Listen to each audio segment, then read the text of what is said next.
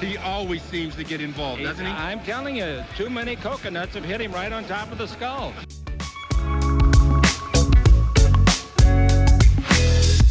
Well, I think Anthony will be a great acquisition. He can do it all. Avery, whose show is this?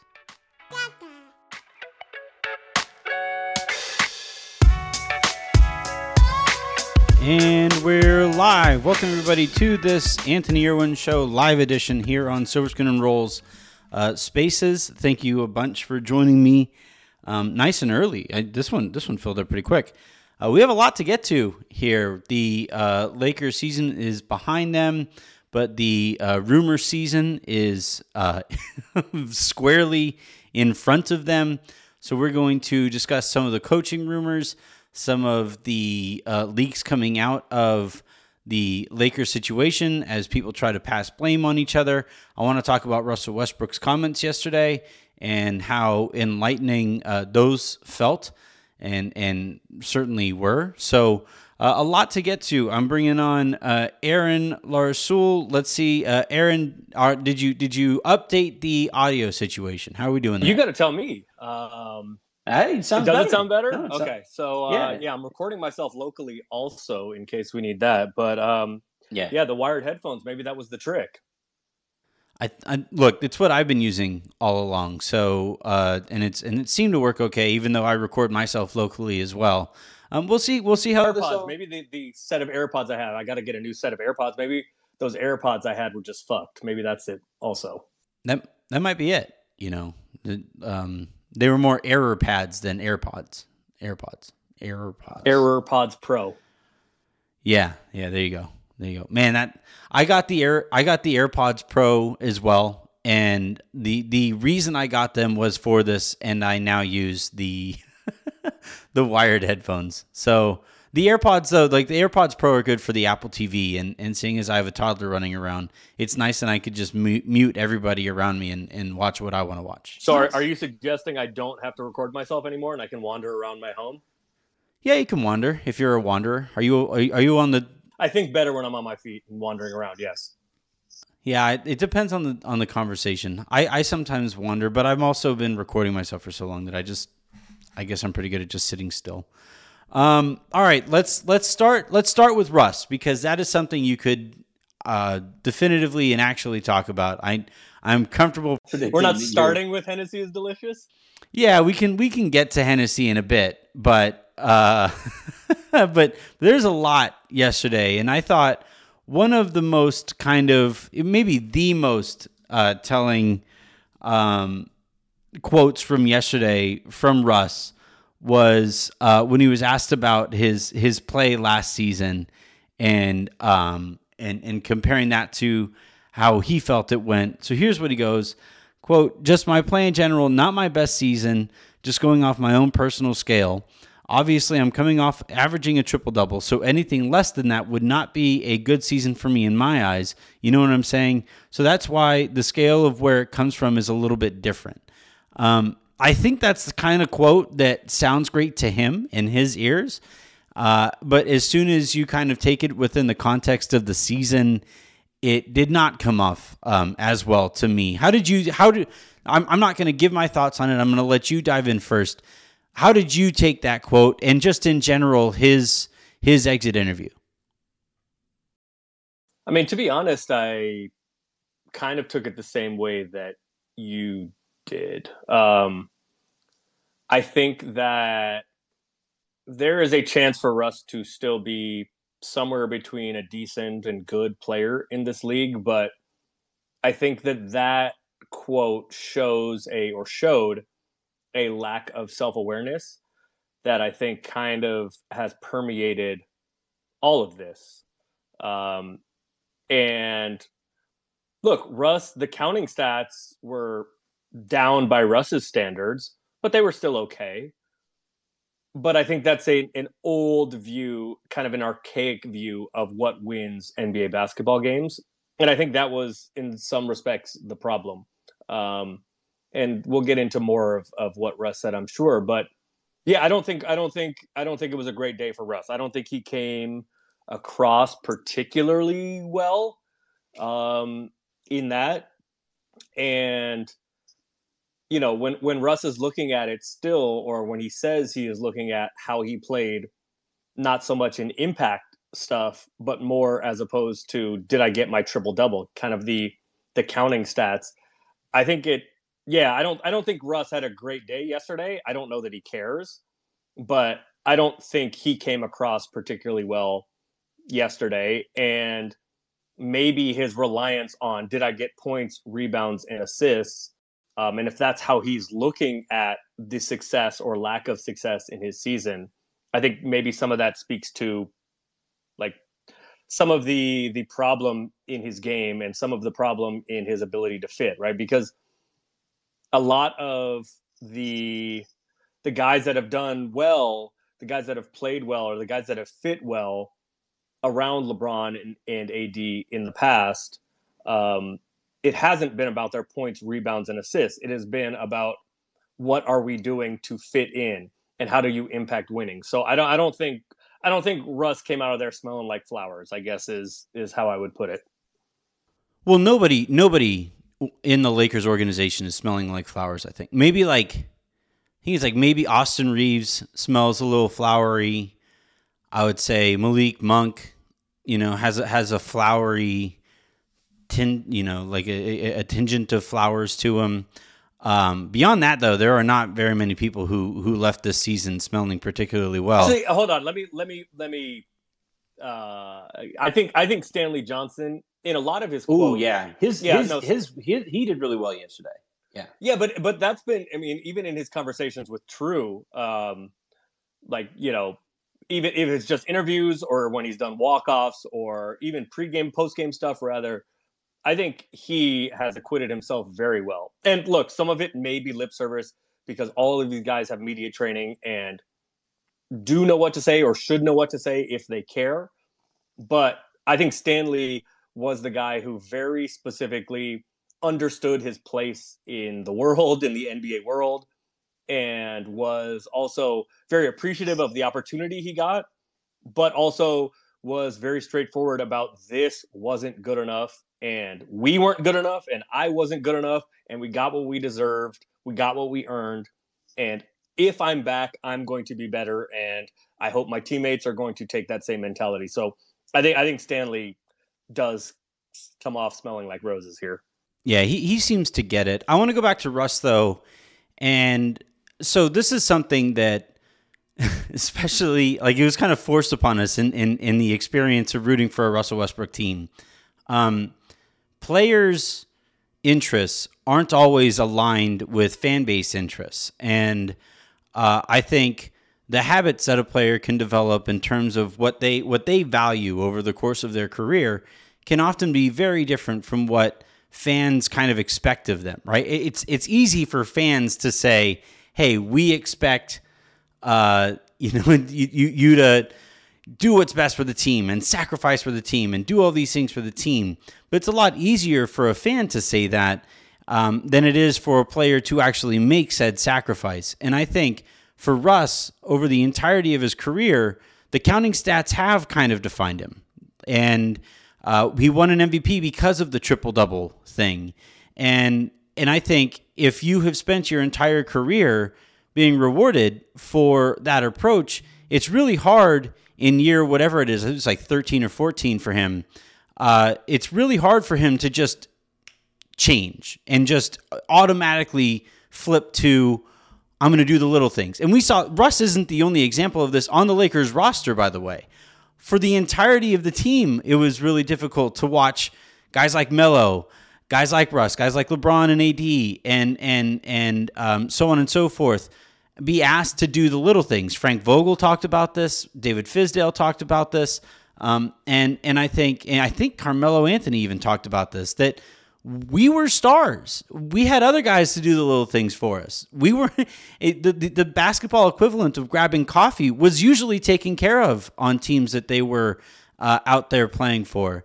And I think for Russ, this is where, again, I don't think he came off very well yesterday, but if you look at it through the prism of the way that he views the NBA because of the experiences that he has and the things he's been rewarded for, him saying, yeah, I didn't average a triple-double, therefore that's why that was a bad season by my standards. Not that, yeah, the Lakers won 30-some-odd games, and therefore that's why this was a bad season for me personally. So, like, I almost felt bad in a sense that this is what this guy has been trained to expect of himself, and that anybody expected anything other than not just his approach throughout the season, but also in terms of his response and reaction to the season.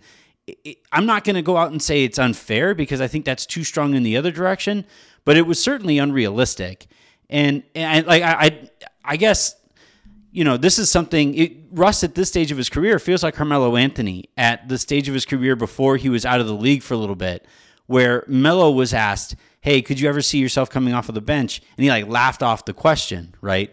And I think Russ is probably heading in that same direction where some team is going to ask more of him in ways that he is not used to, quote unquote, producing, when his definition of production is this thing over here, and what is best for the team is this thing sitting over here, and either he's going to have to adapt or he's just going to be out of the league. And I thought yesterday it was almost, you know, like a Shakespearean flawed character who was out there trying to explain why their mortality at the end of the play took place through the prism of their own flawed characteristics. Does that make sense? Yeah, I mean, yes, it does. Look, I'm gonna channel my Darius here. I see Darius in the spaces here. I'm gonna channel Darius and say yes and no, because yes, it makes sense, and you're right.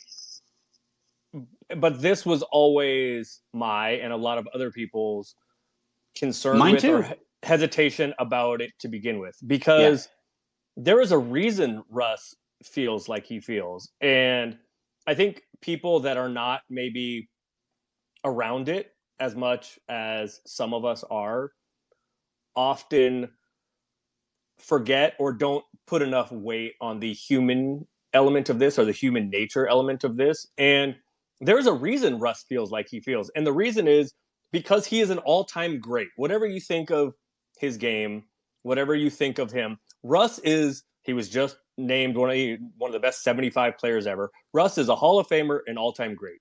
And he got there because Russ is not as talented as a lot of these other guys. Russ got there because of his force of will and his athleticism and him doing it his way. Right. I was going to say, the guy's 6'3" and can jump and touch the top of the nosebleed section. That's sure, but you're talking about a different kind of talent. But Russ isn't as talented as Kyrie or Steph or skilled. He's not that right. But he has made it. And by the way, he wasn't like Steph. He wasn't one of those he went to UCLA out of high school, but he wasn't some 5-star recruit. He has made his way in the NBA because of his force of will. He's obviously a great athlete. His ego, anybody that gets to the level he's gotten to is their ego. And he plays a certain way. Mm-hmm. And a lot of his success is because of that, because he is inflexible and unwilling to change and because of his force of will, I'm going to do it my way and dominate you. And so it is understandable why, and he was drafted in, I think it was 2008, and one of the best 75 players in NBA history. It is understandable why he has been inflexible, because it works, because it has worked. Has it worked for all of his teams? Not necessarily. Has it worked for him? Yes. So it is understandable why he is so dogmatic and so obsessive and so tied to his way. Did that work for the Lakers this year? No, absolutely not. Will it work for the Lakers next year if he's on the team? I don't know. Will it work for whatever the next team is? I don't know. But it is, I think we're doing a disservice to Russ and to how all of this works if we don't take the human aspect of it into account, or the human nature aspect of it. I understand why Russ is the way he is, because it's worked for him. Yeah. And I think he probably, I'm not going to psychoanalyze him here, but I think he probably only knows one way to play. And because he has had such positive reinforcement in the form of an MVP, in the form of a lot of regular season Top wins, 75, yeah. in the form of being a Hall of Famer. Like, it is understandable why he is so tied to and why he is so aggressive about his way. I don't think it is the best way to win basketball games in 2022, but I understand it. Yeah, I to be clear, I'm explaining the behavior from what I saw, right? I'm not excusing it. Like, to be absolutely clear, what the Lakers needed from him was to be more flexible. I just come back to, this is why he wasn't more flexible. This is why it was always kind of ridiculous to expect him to be more flexible. He's one of the least... As it relates to the Lakers, I think that is the most important point. Yeah. Because, and you and I talked about this offline before the trade happened, there were ways in which it could work. There were ways in which it could fit. Rim pressure, taking a little bit of the burden off LeBron. Mm-hmm. The bigger, faster, stronger energy stuff. The bigger, faster, stronger, that one was a big factor in winning the Lakers the title in 2020. There were ways in which it could work. I don't think that was the miscalculation. I think the miscalculation was thinking that Russ may be able to adjust, and he said all the right things and claimed that him and LeBron and AD talked about it, but there wasn't any evidence of that. It was possible that it could, but I think it was more hope and wish than actual evidence that, and to be fair, any of them, AD, LeBron, and Russ, were going to adjust to make it work. LeBron is the best problem solver, in my opinion, in the history of the NBA. But he is also, in the most high leverage moments, kind of a heliocentric, I'm going to dominate the ball, and I think he should. Mm-hmm. So there were reasons why it could work, but there wasn't any evidence that any of them were going to adjust enough to make it work. Is AD going to play center full time? That's probably what it's going to take. Is he saying he will? Yeah. Do we have any evidence he will? Probably not. Like, is LeBron going to do the things he needs to? LeBron is pretty malleable as a superstar. Russ, like, he has only played one way his entire life. So could it work if he is willing to shift? Yes. But is there any evidence he's going to or he's willing to? I think that was the miscalculation. Yeah, I think, look, Darius, who is listening, he wrote a really good article for Silver Screen today on what is or isn't fair to hold Russ directly accountable for. And I think, and I've fallen into the blame game issue here myself when it comes to Russ. But I think, like, when it comes to, like, why didn't this work and why is this the way that it is? I think yesterday highlighted a lot of yesterday and the night before, because AD did his exit interview the night before. I thought yesterday really kind of explained the season within the parameters of the way an exit interview could, right? Where everybody is giving their responses. They're there by themselves. They're answering questions that are being asked of them. And I think the way that everybody went about it, like, there was a theme yesterday, right? Everybody was willing to say, yeah, this season fell well short of expectations. This was a failure. This was a disaster and all this. And this is how I'm holding myself accountable. And I think for the most part, that was kind of the central theme of everybody's exit interviews. And the only two people who weren't on that train was DJ Augustine, who basically said, like, I just showed up, guys. I don't know what you guys are talking about. I just got here, brother. I don't know. I just work here. I don't know what you want from me. Yeah, I got to the party and the roof was already on fire. Like, they're letting that MFer burn. I didn't do it. And then the other one was Russ. And I think, when you look at this season and the way that it played out, again, everybody is identifying accountability, which means that there is accountability to go around. AD not being able to stay healthy, and it was freak injuries, but when he was healthy, he shot 18% from three-point range. That's something within his control. Whether or not he lands on somebody's foot or somebody dives into his knee, that's something AD can't control. But, starting the year at power forward and playing alongside DeAndre Jordan, that was within the Lakers as an organization's control.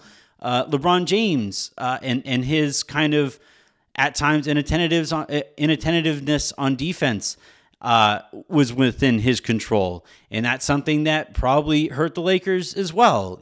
And there's any number of things that you could point to here. Rob Pelinka said that at the end of the day, the accountability on personnel decisions, that sits squarely on my shoulders. Well, okay, that means you failed, Rob. That roster sucked. And if it's Frank didn't do an exit interview yesterday, but knowing the way that Frank operates, I'm sure he would sit there and tell you, yeah, there were some things that if I had to do it over again, I would have tweaked. I wouldn't have started Kent Bazemore and DeAndre Jordan at the beginning of the year. I would have tried to find ways to see what we have in Austin Reeves and some of the younger guys a little sooner. Rob himself would maybe say that he would have tried to find younger guys sooner. But at the end of the day, the only person from the Lakers organization who had the opportunity to take accountability and didn't was Russ. And that's why, like, not beyond him saying, like, they didn't let me be me, and I felt like I had to prove myself all along to Frank Vogel, and that was kind of weird to me. Like, beyond the impact that those quotes might have on the Lakers, the general approach to the sport is, to me, the kind of final nail in the coffin of his tenure as a Laker. I just don't see how quotes and everything else beyond yesterday, I just don't see how he can return. There's just no way. And, you and I, Aaron, have talked quite a bit about this, and that the Lakers have already gone through a variety of scenarios here and options to get this guy off of the roster. But I thought yesterday should have only intensified that. I would imagine the Lakers, I thought it was really telling / hilarious that for like 20, 25 minutes or so, the only video of exit interviews that didn't go out right away from the Lakers Twitter account was Russ's. It was just perfect. The way that everything played out yesterday was just this perfect amalgamation of the season. And again, it to me perfectly summarized why this guy can't be back. This relationship can't continue forward. So I'm not going to speak on that specifically because Hennessy is delicious. Yeah. However, you and I have you mentioned the conversations that you and I have had, and that the Lakers have been looking for options, right? But it's not just Russ; it's everything, right? And Rob said it yesterday about leaving no stone unturned to try to get this going in the right direction. It wasn't good enough this past season. Lakers fans deserve better. Lakers fans have higher expectations. The front office and ownership has higher expectations. So it's not about Russ specifically. It's about everything. It's about making changes to get it in the right direction for everything. So it's not about, trading Russ specifically. It's about everything. And yeah, again, Russ didn't come across great, but that's Russ. And Russ is a really good dude. However, that stubbornness that he showed in his comments yesterday at his exit interview, that's him. That's him on the court, and that's him off the court. That is separated from the human being he is, because he's a really, really great one. But that stubbornness, that ego, that drive, that all of that comes from the same place. So I'm not sure I was surprised by Russ's comments yesterday, but you're right. It didn't, in my opinion, he did not come across as particularly self-aware, or it didn't come across great. But that's Russ. And it's not about him being a bad dude, because he isn't. It's about that singular focus and force of will, and I'm doing this my way because my way works. And I think it was just kind of an extension of that. So I wouldn't call it all that surprising or disappointing.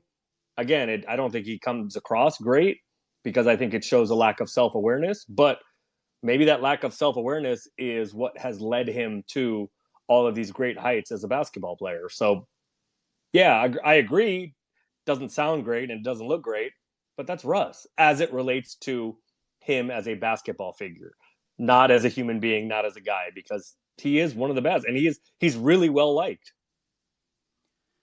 I'm going to add people to this because I'm sure people have their thoughts on Russ as well. This just coming across really kind of sucks. This is a kick in the balls. Gilbert Gottfried apparently just passed away. That sucks. Oh, man. Man. Damn. Ugh. Oh man. Well, R.I.P. Gilbert. That guy, that voice, man. That dude is one of the funniest people that I have ever encountered. That guy is fucking hilarious. I've always found him really funny. Segue awkwardly away from that back to Russell Westbrook. Shub, I'm going to start with you. I pretty much know your stance on Russ. How did you take in yesterday? Appreciate it, guys. Great to hear from you guys. You guys said a lot of great points there. Yeah, man, I actually hosted a space last night just on this exact topic, everyone's exit interviews. And I think Aaron hit it on the head. You cannot be surprised at the result of what you heard. That was him all along. I think the main question, his fans were asking is like, well, what do you want him to say? And knowing this would be the last time we'd hear from Russ, you would hope that he would exit a little bit gracefully, but maybe like Aaron said, maybe he just doesn't care, and he's maintained and been consistent on how he's approached the media, approached these questions, all season. And so again, we weren't surprised, but again, it was just a more disappointment, and that was for me, like you said, the final nail in the coffin, because I've tried my best to have a neutral opinion on Russ, but when he speaks on himself, and this is kind of self-inflicted wounds, not the narratives that are talking. It's very hard to turn the other way, as Laker fans have been trying to do all season. I gathered a ton of quotes, from what was being said. The one thing I'll start out with is just he talks about, I own my personal performance, trying to figure it out, but I'm the only one who can scale that because of the way I'm supposed to perform and the way I know I can help a team out. So basically he's saying, no one else can tell me, how to play or what to play, because I'm the only one who can judge that. Well, that's a reflection of not listening, and goes into not adjusting at all. And the counting stats that we're talking about, that he talked about, just goes to show you that is that really how his mind thinks when he talks about adjusting and doing different things. When he speaks about his play on the court, you can sense that he speaks in generalities. And of course, if you've been watching basketball, they all speak in generalities because they don't want to get to, the on-court stuff and what they discuss. That's all great. But when he talks about, I know what I can do to help a team win, I've always made a sacrifice, every stop I've made, that's not necessarily the case. Because if you're judging yourself on triple doubles, you've averaged a triple double, for the last 3 or 4 seasons, but you're saying you make a sacrifice, but you're not. So that just caused so much confusion to everyone, listening. And the next thing I'll say, and then I'll pass it for sure, is the Frank Vogel champagne story was so fuming to me. It was so like you guys were saying, did not come off the way he expected at all. To prop yourself up as a person who does good deeds, who doesn't want any attention, and to say you gave a champagne bottle when you first got to the team for Frank and his wife's anniversary, and then to say I don't know what his issue was with me, is extremely baffling. The entire Laker Nation, some of the coaching staff, based on reports and analysts and regular people, everyone wanted to bring this man off the bench at one point in the season, make him a 6th man or 7th man because he wasn't playing up to par. But Frank Vogel, through 80 games, started him every single game. And we saw that report too. But beyond everything, he didn't he didn't bench him. And he did bench him for those 3 games in the fourth quarter, but that was due to how we had to win. But he didn't. He started him every single game and gave him that respect. And for him to come out and say, I don't know what his issue was, I felt like I had to prove myself at all times, when he got benched 3 to 5 games, is just bush league to me. And so I just overall just really disappointed, like you guys were saying. Yeah, the whole it felt like I had to prove myself all season. Yeah, man. Yes. Yeah, he is going to have to prove himself all over again next season with whatever team he's on there, if they're inclined to win as well. I thought a hilarious moment yesterday too was when I forget who it was who asked him about it, but they asked, I think it was Bill Oram, asked, hey, how does it feel? You probably had expectations because this was a team that you probably dreamed of playing for one day as a kid. Russ basically, just kind of shot down the premise of it. When we have quotes of him literally saying this is a dream of his come true to play for his hometown Lakers.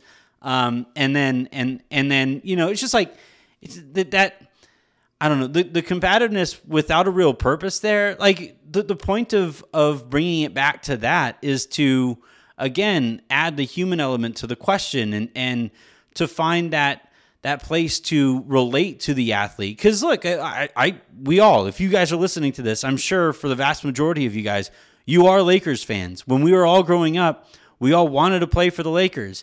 And if we were to go and play for the Lakers, and for all of us in here, it would be a disaster because we all aren't on that level as basketball players. And we,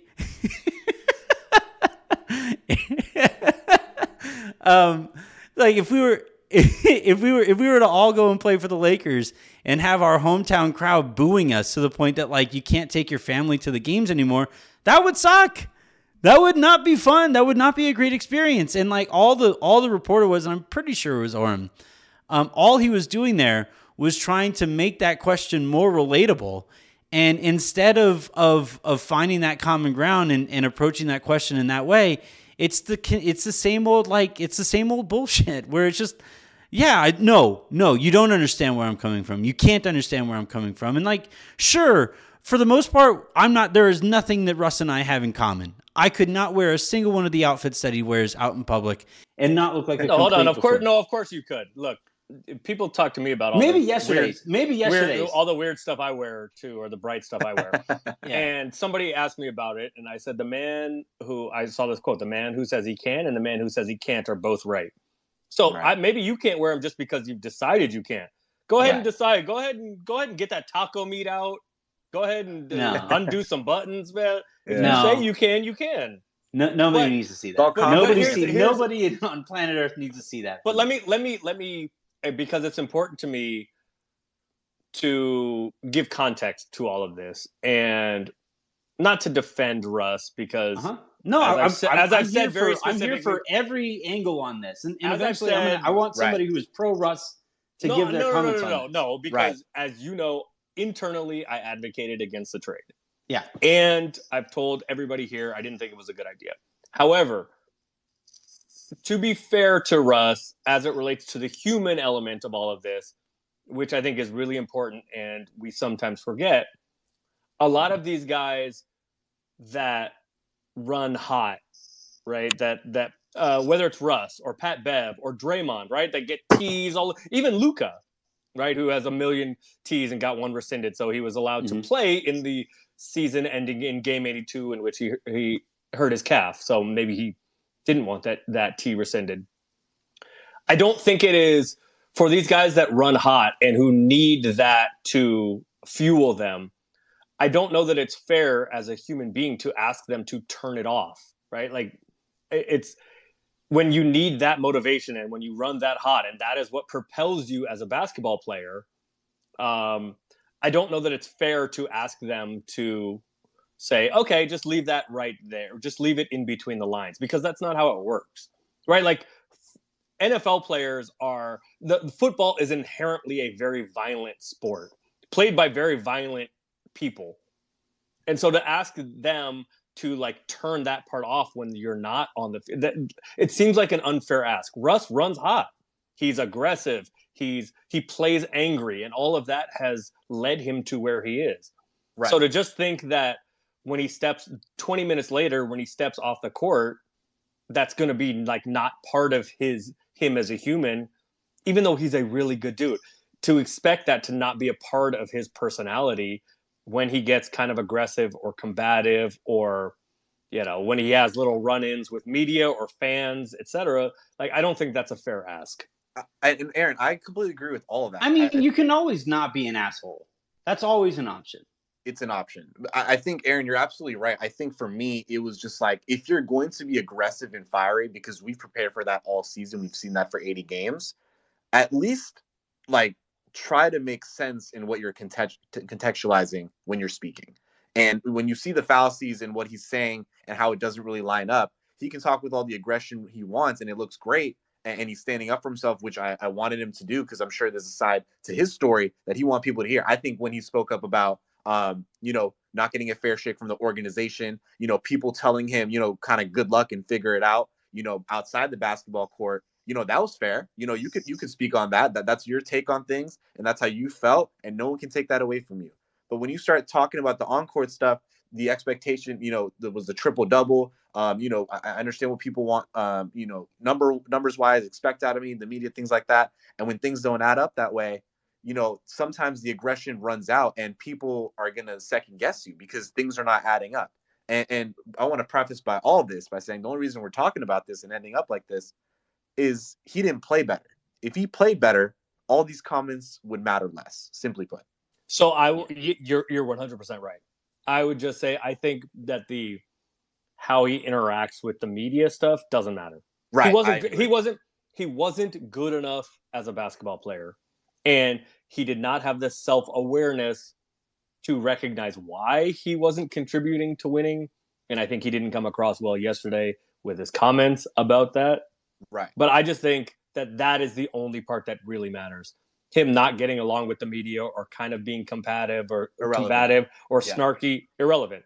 He wasn't good enough as a basketball player. Period. And in my opinion, a lot of that is because the way that has worked for him, quote unquote, for a long time, and the way he sees the game isn't a modern take on what wins NBA games in 2022.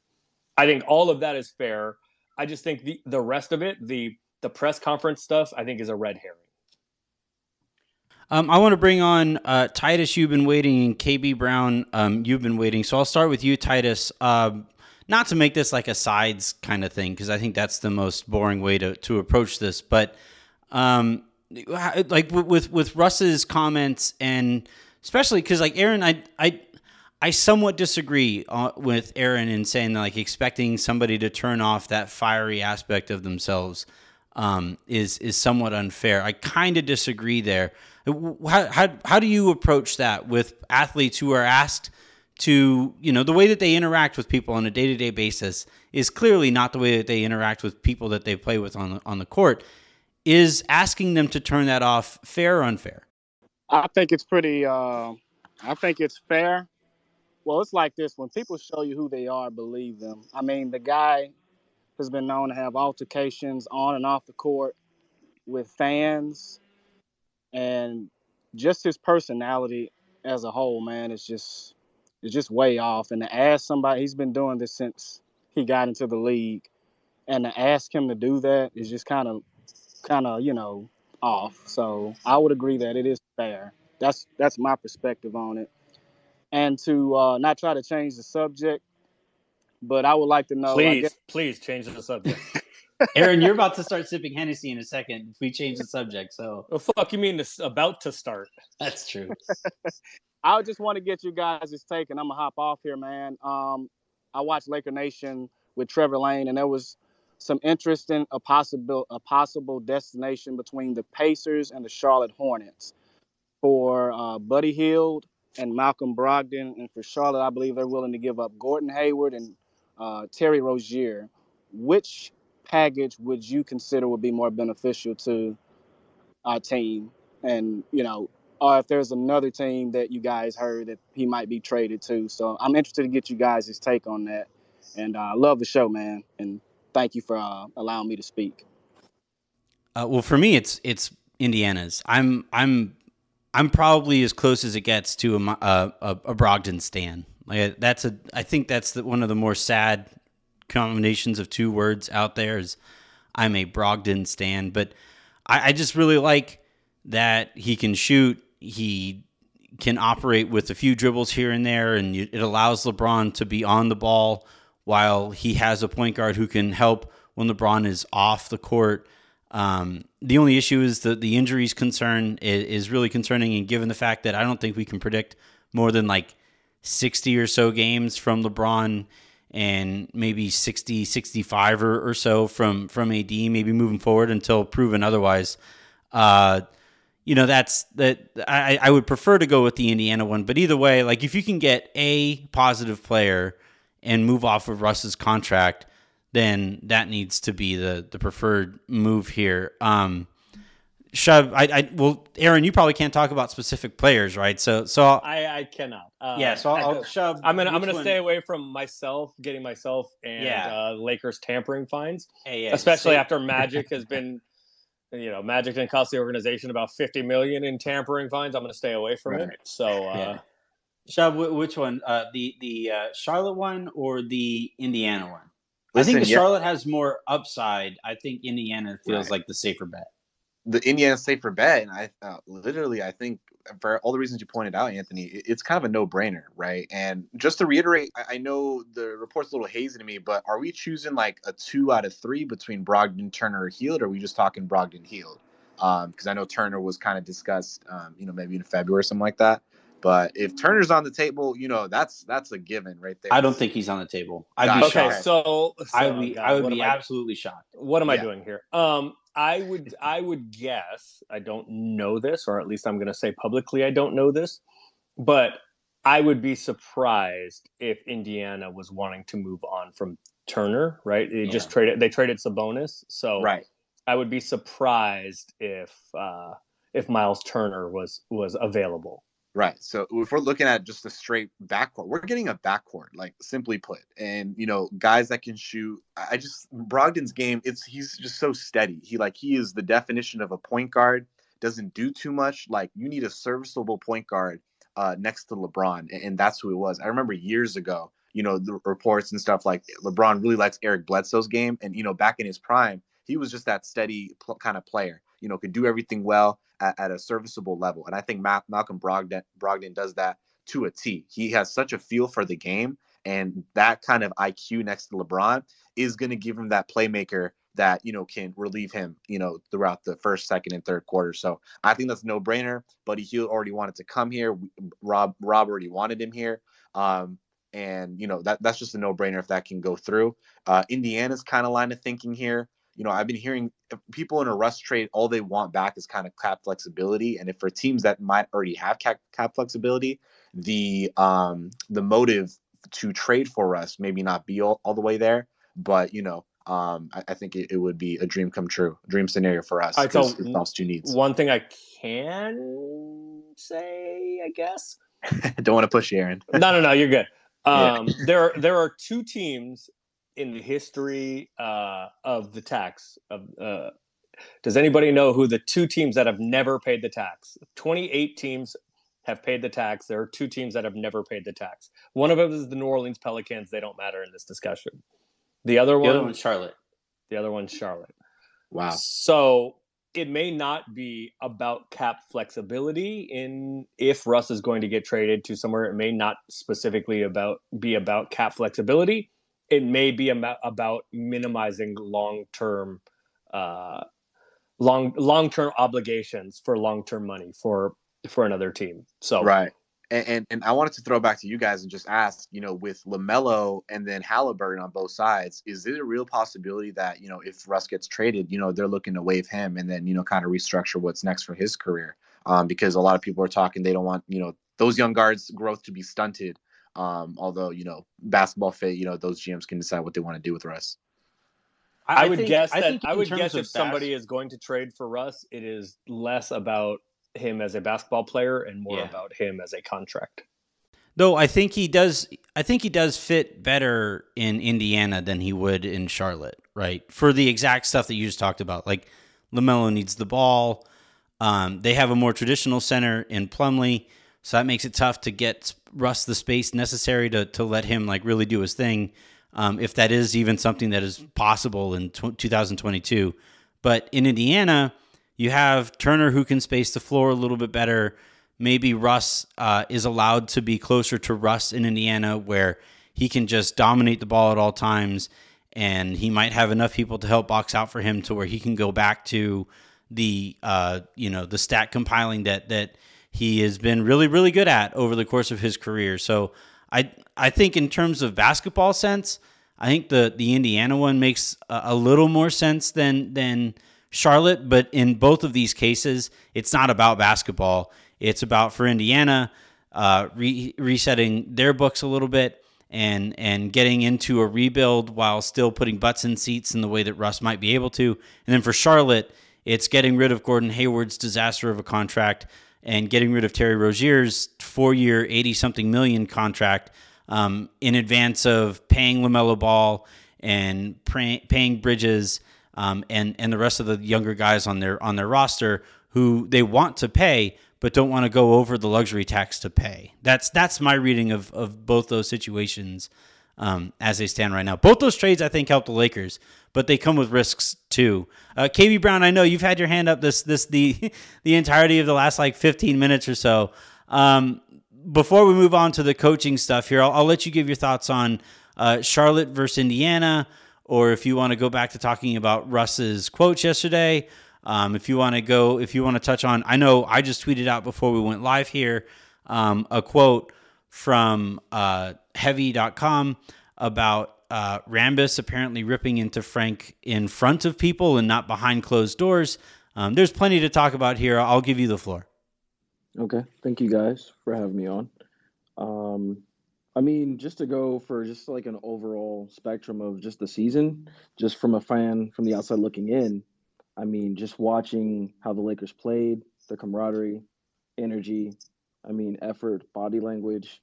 That was probably the worst season I've ever watched basketball in general. And this is probably the third time I've ever watched the Lakers season in depth, I would say. So just going into that, just looking at how everything went. The way Russ did that interview, just like Shub said, Aaron as well, the way I kind of felt, it just looked like it was, okay, I'm going to say what I want to say and I'm out. That's how I felt, basically. And I was just mad as a fan. I was like, well, okay. You say we can give you a fair shot, but, if we're all looking at how basketball is played, you over here trying to go in to 4 people at once, and then throwing the ball up, complain to the ref, while the other team's getting a 3 on the back end. We lost, 6 consecutive games based on no effort or energy. But then we let the young guys play, and we end up winning 2 back-to-back based on just hustle and effort alone. So, just looking at that was probably the most frustrating. LeBron and AD have their faults too. AD was out injured, but, LeBron, you can see. And forgot how to shoot. I don't think enough is being made out of, AD just flat out forgetting how to shoot. That too. Yeah, exactly, that too. AD and his three-point shot went way down compared to bubble AD. I was very disappointed with that. Just looking at everybody in general, if we don't bring Monk back, I think that's a failure. I want to have him back.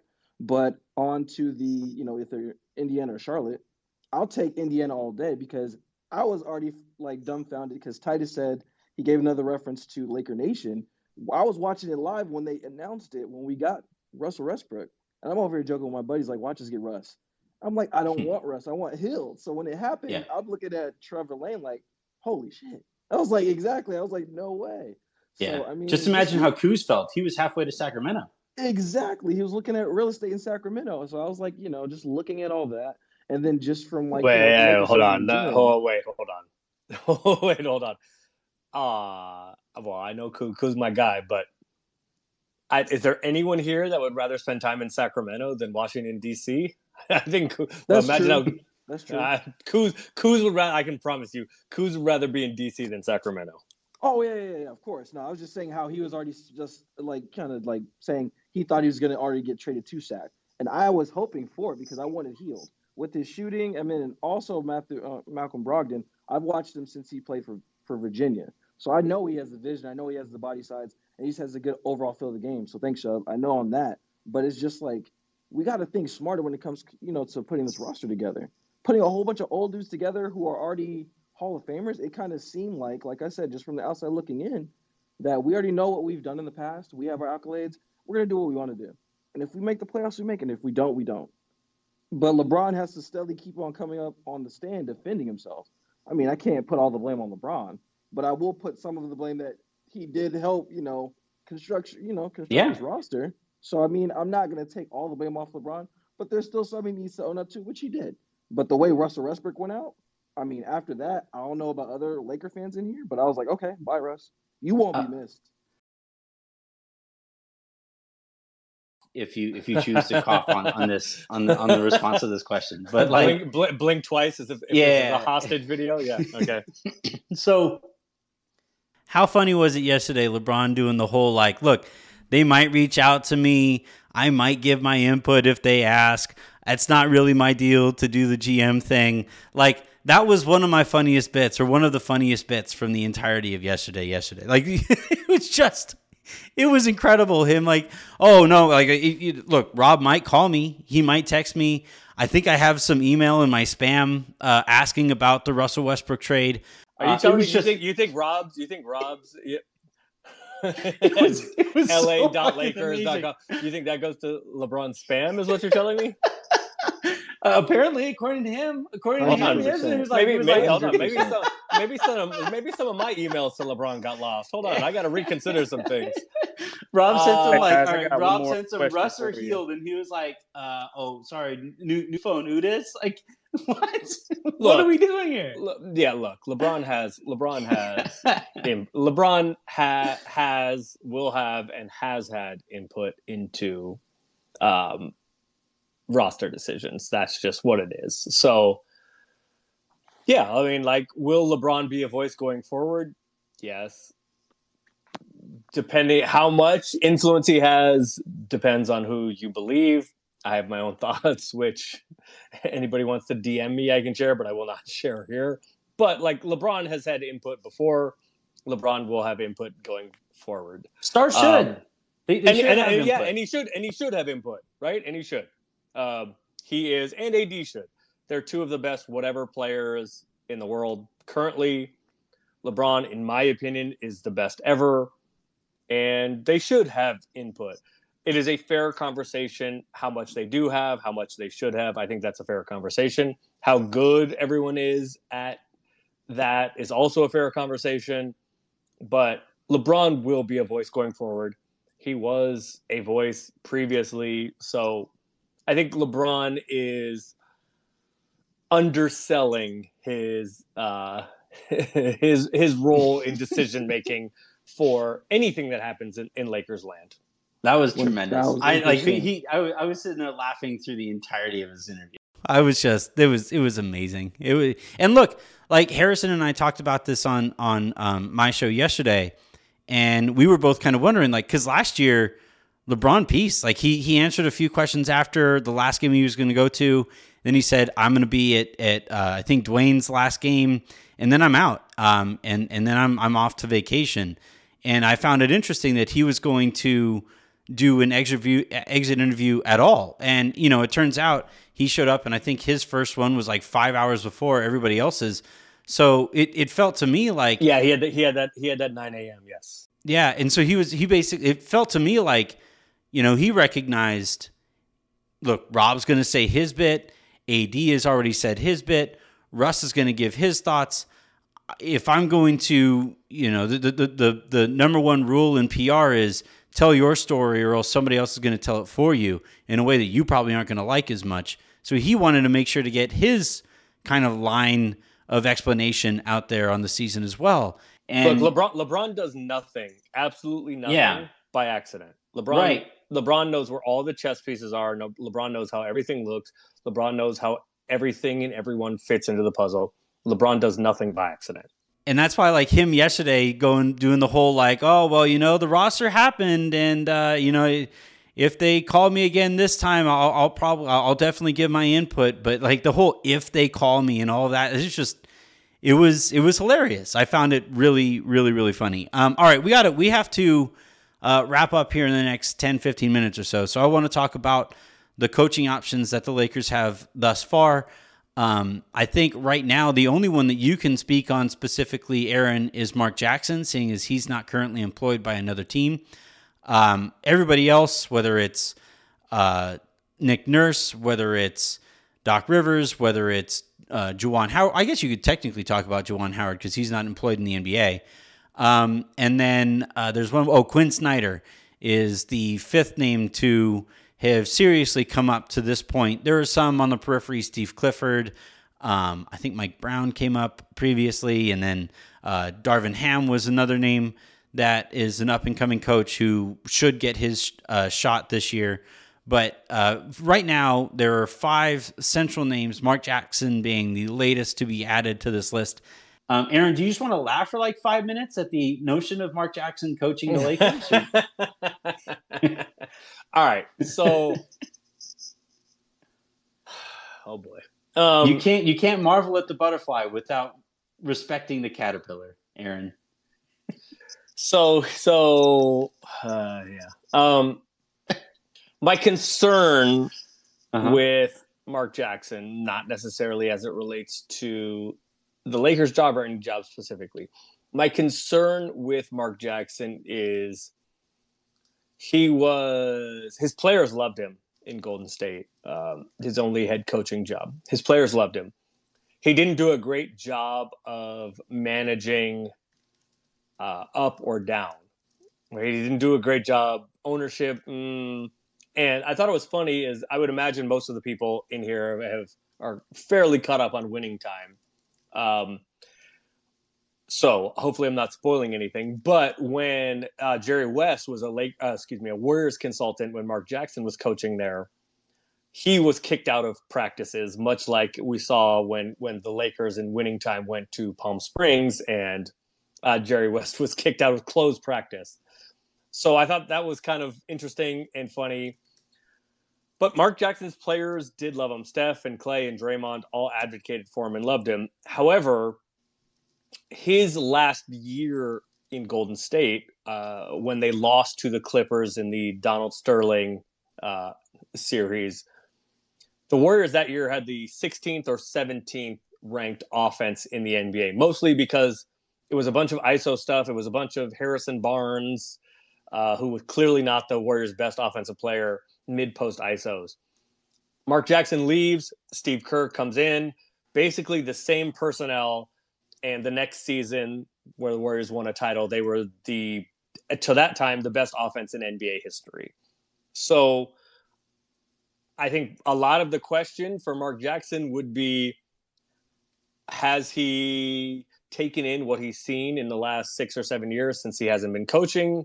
And would he have a more modern take on what NBA offenses look like now? I don't have an answer for that, but that would be my concern, I guess, is how I would put it. I have concerns about Mark Jackson. Doesn't mean he won't be a candidate. Doesn't mean he isn't a candidate. But in the interview process, I will be tangentially probably connected to it, but I probably won't be in the actual meetings and interviews. But if he is interviewed, that would be my concern, is that the last time he was a head coach, he did not have a particularly modern take on offense. And to be fair, the NBA has even taken a pretty big turn in a more modern direction, even in the years since. So if he was not on the cutting edge then, I would be interested to hear his philosophy on what that would look like now. Yeah, yes, he's the only dude I can talk about because everybody else is currently employed. Well, Juwan Howard is Michigan's coach. I don't know anything specific about the Lakers' interest, about his interest. I haven't spoken with anybody in the last couple of days about that.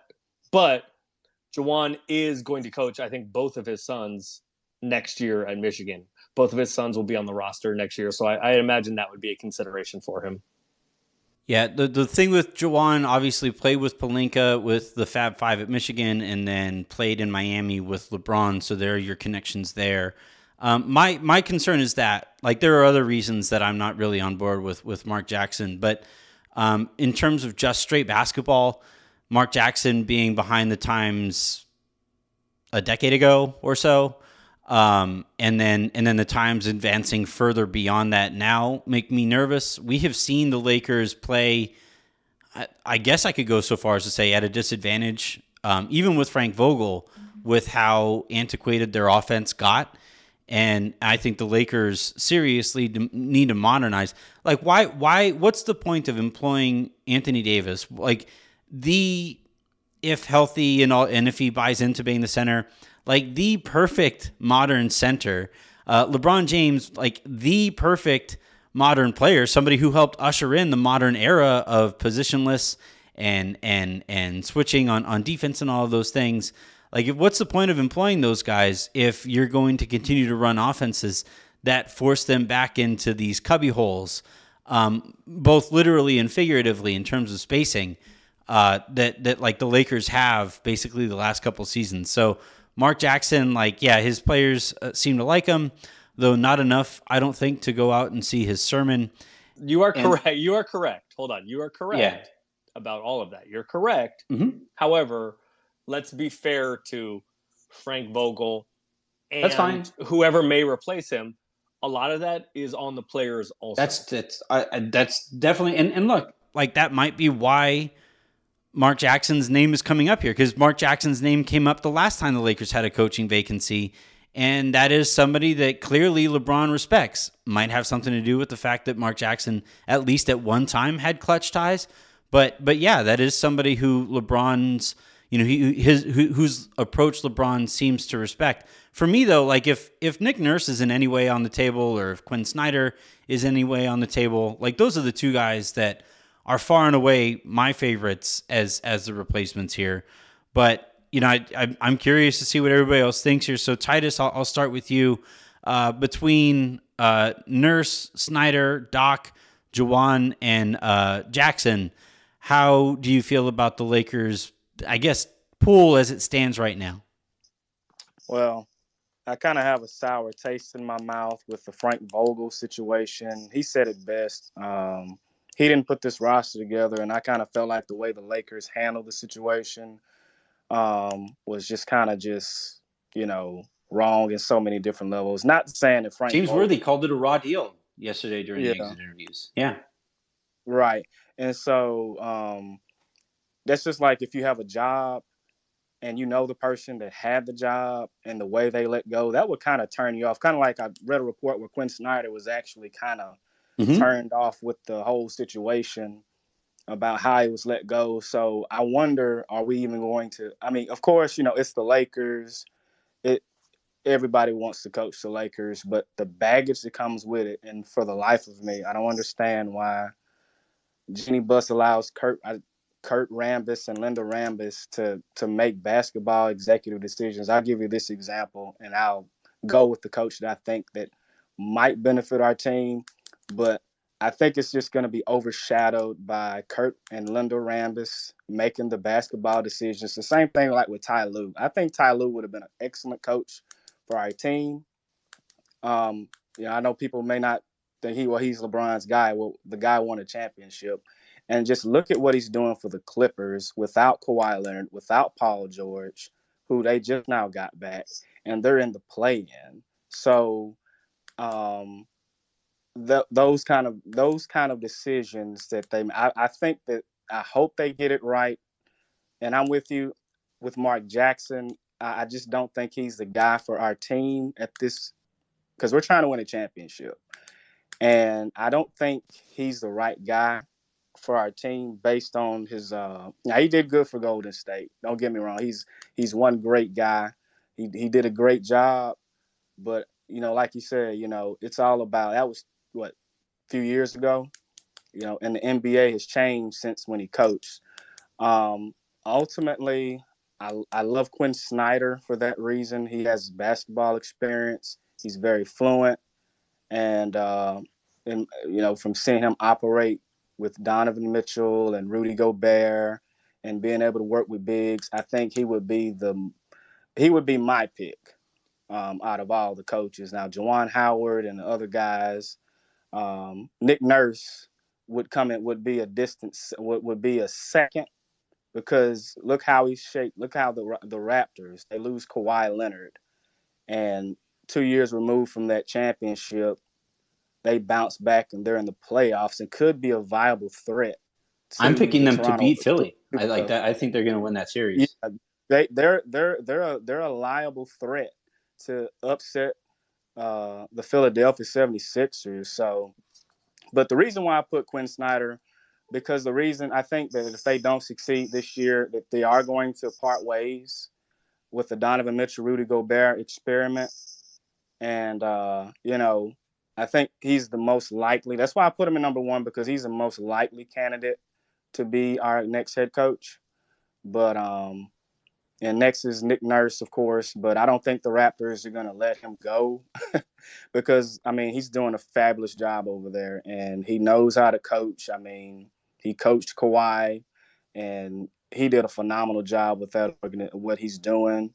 And not sure who my third, but I'm not putting my hat. I'm not hanging my hat high on our coaching search, man. It starts from the front office, man, and just the piss poor decisions they've made down through the years. I just don't have faith in our front office at this time until I guess either Jeannie Buss decides, look, we're gonna have to part ways with Kurt and Linda Rambis. That's not happening. And I have to, even if now, granted, I guess people don't like Magic because now Magic did a lot of dumb stuff. I mean, shoot, he traded the Pizza Zubats for a bag of cookies. I mean, for crying out loud, literally. I mean, what was he thinking? But the point being is that it's got to come from the top. But to bring it back, man, I really like Quinn Snyder because that's the only likely option for us. So Quinn Snyder 1, Nick Nurse 2. I'm not sure if I want to go with Juwan Howard. It says Juwan Howard is going to be bringing in Rajon Rondo with him as like an assistant. And, I'm not, I just, I'm all about experience, But another decision that was made was when we let Jason Kidd go. Now, granted, look at the job Jason Kidd is doing in Dallas, so that was another opportunity that, and I think it was reported that, not sure if it was reported that I'm pretty sure that if Jason Kidd was still on our coaching staff, I believe Frank Vogel would have probably been fired before the trading deadline. That's just my thoughts. But again, our only, really, truth being, our only option is Quinn Snyder, and I'm pretty sure them and the Utah Jazz are going to part ways after the season if they don't make a deep run into the playoffs. Yeah. So, The notion of the Lakers, being nervous about the Lakers holding another coaching search here is an interesting one because that's something that I've landed on myself. Where I remember the last coaching search, it was not fun to cover. Where you had Monty Williams was a potential candidate, and then he got so fed up with how long it was taking that he went to Phoenix, and then you had Ty Lue as a candidate, and he thought he had that figured out. He even had that birthday cake that he put out on his Instagram, and then it turns out the Lakers didn't want to offer him a fourth year on that contract and wanted to control who was on his bench. So that winds up falling through. Unfortunately, it works out with Frank Vogel. So sometimes bad process can still lead to good results as the Lakers win a championship. But then, as evidenced by the way that they treated Frank Vogel after the championship, it doesn't tell me that they necessarily value coaches in the way that they maybe should. So, KB Brown, like, are you nervous? Like, how confident are you heading into a coaching search here? Okay, so all I can say is for one, I'll go with Nick Nurse as my one, and then Quinn Snyder is my two, Mark Jackson as my third, and Juwan Howard as my fourth because he's going to coach his sons. I agree with Aaron. All I got to say is, for a side note, look at my profile pic. That is how worried I am with the Lakers roster. That's how worried I am because we're not giving – I know, it's funny. I'm just saying because we're not giving these head coaches that we hire freedom reign. I was to just at least pick for them on benches. I was rooting for Ty Lue to get him so he can actually have his own bench and control what he can control. But once they took that control from him, Linda and Kurt Rambis, they scare me. That's why I'm not hopeful about what we're going to do this offseason because I'm a little nervous. Who are we going to get? And then again, is it going to be the same mishap as this year? That is what I'm worried about the most. But that's all I wanted to say with that. Other than that, yeah, I would pick Quinn Snyder. Nick Nurse is my first because I think he can pretty much hold all and every player accountable. It looked like Vogel was scared at times to call people out, but maybe he couldn't because of the front office. Aaron, look, last time again the Lakers held a coaching search. They asked Ty Lue to have Kurt Rambis on the staff reportedly, and he instead chose to remain unemployed. the notion that the concern that I might have and fans might have about the Lakers holding a coaching search in a more professional manner here. Do you think they've learned anything from how the last coaching search went? And then, I mean, their treatment of Frank Vogel would indicate to me, no, they haven't. But like, am I blowing that out of proportions, or is this something that like it's fair to be a little nervous about? I think that, well, first, I think Hennessy is delicious. I think that, look, I think it is fair because of how the last 2 seasons have gone. I think it is fair to ask difficult questions of the Lakers front office. But as I say here all the time on our show, on these spaces, and all kinds of other stuff that Hennessy's I do, delicious. I do say Hennessy is delicious because it is. But I also say that, like, I think we need to separate some things. One, like the notion that Linda is making basketball decisions, I think is silly because she's not. Kurt, whatever you think of him, he has the bona fides to be a voice in basketball decisions.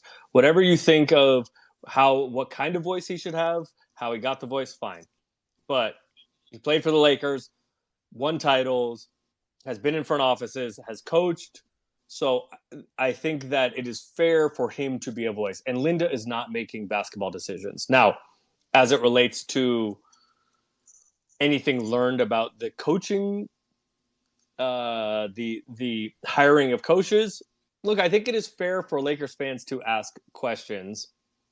However, I would also point out that for however the Lakers got to the circuitous route, if you want, that got to Frank Vogel coached this team to an NBA championship, 18, 19 months ago. So I think some of the consternation, while I understand some of it, I think some of it is overblown and maybe even performative. But this is a very, very important hire as it relates to like Lakers history and going forward, because everybody around the Lakers fans, people that work for the Lakers, people that are in the front office, ownership, etc., are obsessed with one more title with 18, one more title than the Celtics. And while the Lakers still have Anthony Davis and still have LeBron James in this window, I think it is crucial. So I think it is fair to ask those questions.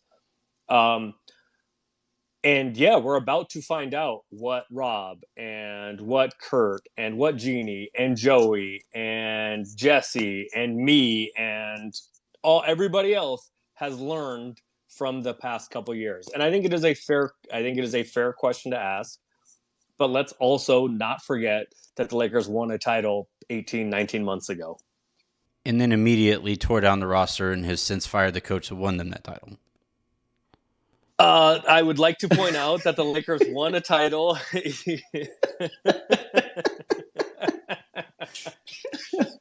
Everything you liked about that roster, gone. And by the way, it is one of the things that excites me most about however involved I am and about working for the Lakers, because there is an expectation of win a title every year or we don't care.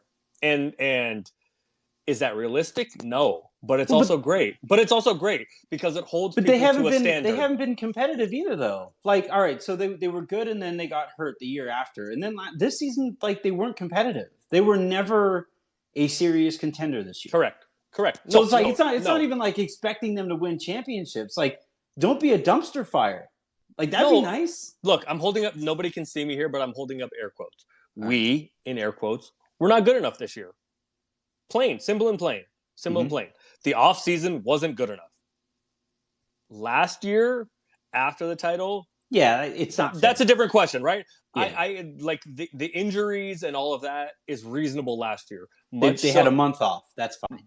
Much more so. They were better last year, though, with a month off than they were this year with 2.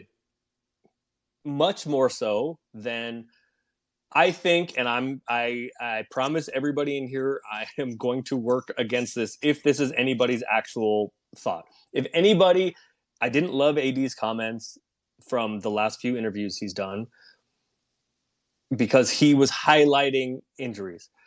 And I think injuries were a factor in the failure of this season. I think you could even say they were the primary factor, but they weren't the only factor. And I don't love AD's comments making it seem like they were the factor. Were they a factor? Yes. Were they the factor? Not in my opinion. So last year, I'm with that because before all the injuries struck, the Lakers were among the top couple seeds in the West. This year, even with everybody healthy, the team was not as good as the last 2 years. So what I will promise you and what I will promise everybody out there is that, at least from my perspective, the injuries were not the only factor. Were the injuries a factor? Yes. Were they the main factor? Maybe, maybe not. But that is not going to be lost on this offseason. So, and to be fair, again, this team won a title not too long ago. So, yeah, this offseason was not good. It just plainly wasn't. And this team wasn't good. Were injuries a factor? Yes. But I personally, for whatever voice I have, don't think injuries were even the greatest factor, were even the main factor. The team wasn't good enough. So, yeah, let's see what happens going forward. This is why it's fun. I think it is important that we do these things and that Lakers fans make their opinion known because this wasn't good enough. And it's part of what drives me. It's part of what drives everybody, that the standard is what it is. And that's a good thing. Holding people accountable and having the standard be what it is, I think, is a positive thing because this plainly wasn't good enough this year. You also have to talk to me at the end of every week. I do. So I do. And you always hate everything. So And Aaron, you bring up such a good point on that final point. I was going to say something else, but that kind of standard and that kind of accountability is what has been like the friction, just talking from a community standpoint, about the fans that migrated here to support Russ, right? Is that level of accountability and the expectation. It's never been passed down like to any organization unlike any other. So that was a foreign concept to them, where over here, when we support our team, there is a sense of responsibility. There's a sense of, urgency. There's a sense of self-awareness that comes with everything that involves each person that's involved. And if this group of people is here supporting their player, here's what comes with that if they're going to be a Los Angeles Laker. That's why I was, I was pretty, okay with Rob's exit interview, where he was taking accountability and constantly saying, this is not what the fans deserve. We need to do better. It rests on my shoulders. Things like that is what fans want to hear, even though you messed up and we're going to need to see actions. It makes us feel assured. And that's all we want. That's all we want. So I think there's one other thing that's really important here is that. Can we also laugh, though, at the notion of like Rob Pelinka saying today isn't the day to point fingers, as he is there literally pointing a finger at the person he just fired? Like, can we chuckle a little bit? You can do laugh it. a little bit. You can do whatever. It's ironic. Well, so here's the other thing I want to point out. Here's what I will promise you. Me and everybody else that is involved, I'm certainly like less of a voice than a lot of other people or a handful of other people. But everybody involved cares, and everybody involved wants to win at the highest levels. And everybody understands and hears what fans are saying, and y'all aren't wrong. However, even with the best intentions, there can be different ideas about how to get there. And that is where, like, that I think over this summer is what is going to really matter as far as building out the next roster, trades.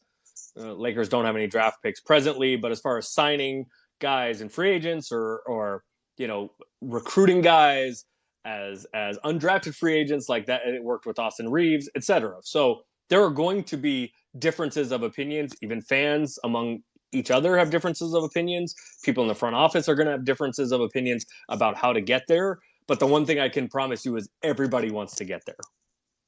All right, that is going to do it here for this one. We are an hour and 20 minutes in. I have to edit and post this onto the Silver Screen and Roll Network, where you can find this as well as all of the other podcasts that we post there. every single weekday, sometimes on weekends, as we head into this off season. Thank you guys, everybody, for those of you who chimed in. Thank you, everybody, for tuning in. And until next week, I'm Anthony Irwin, and I'll talk to you then.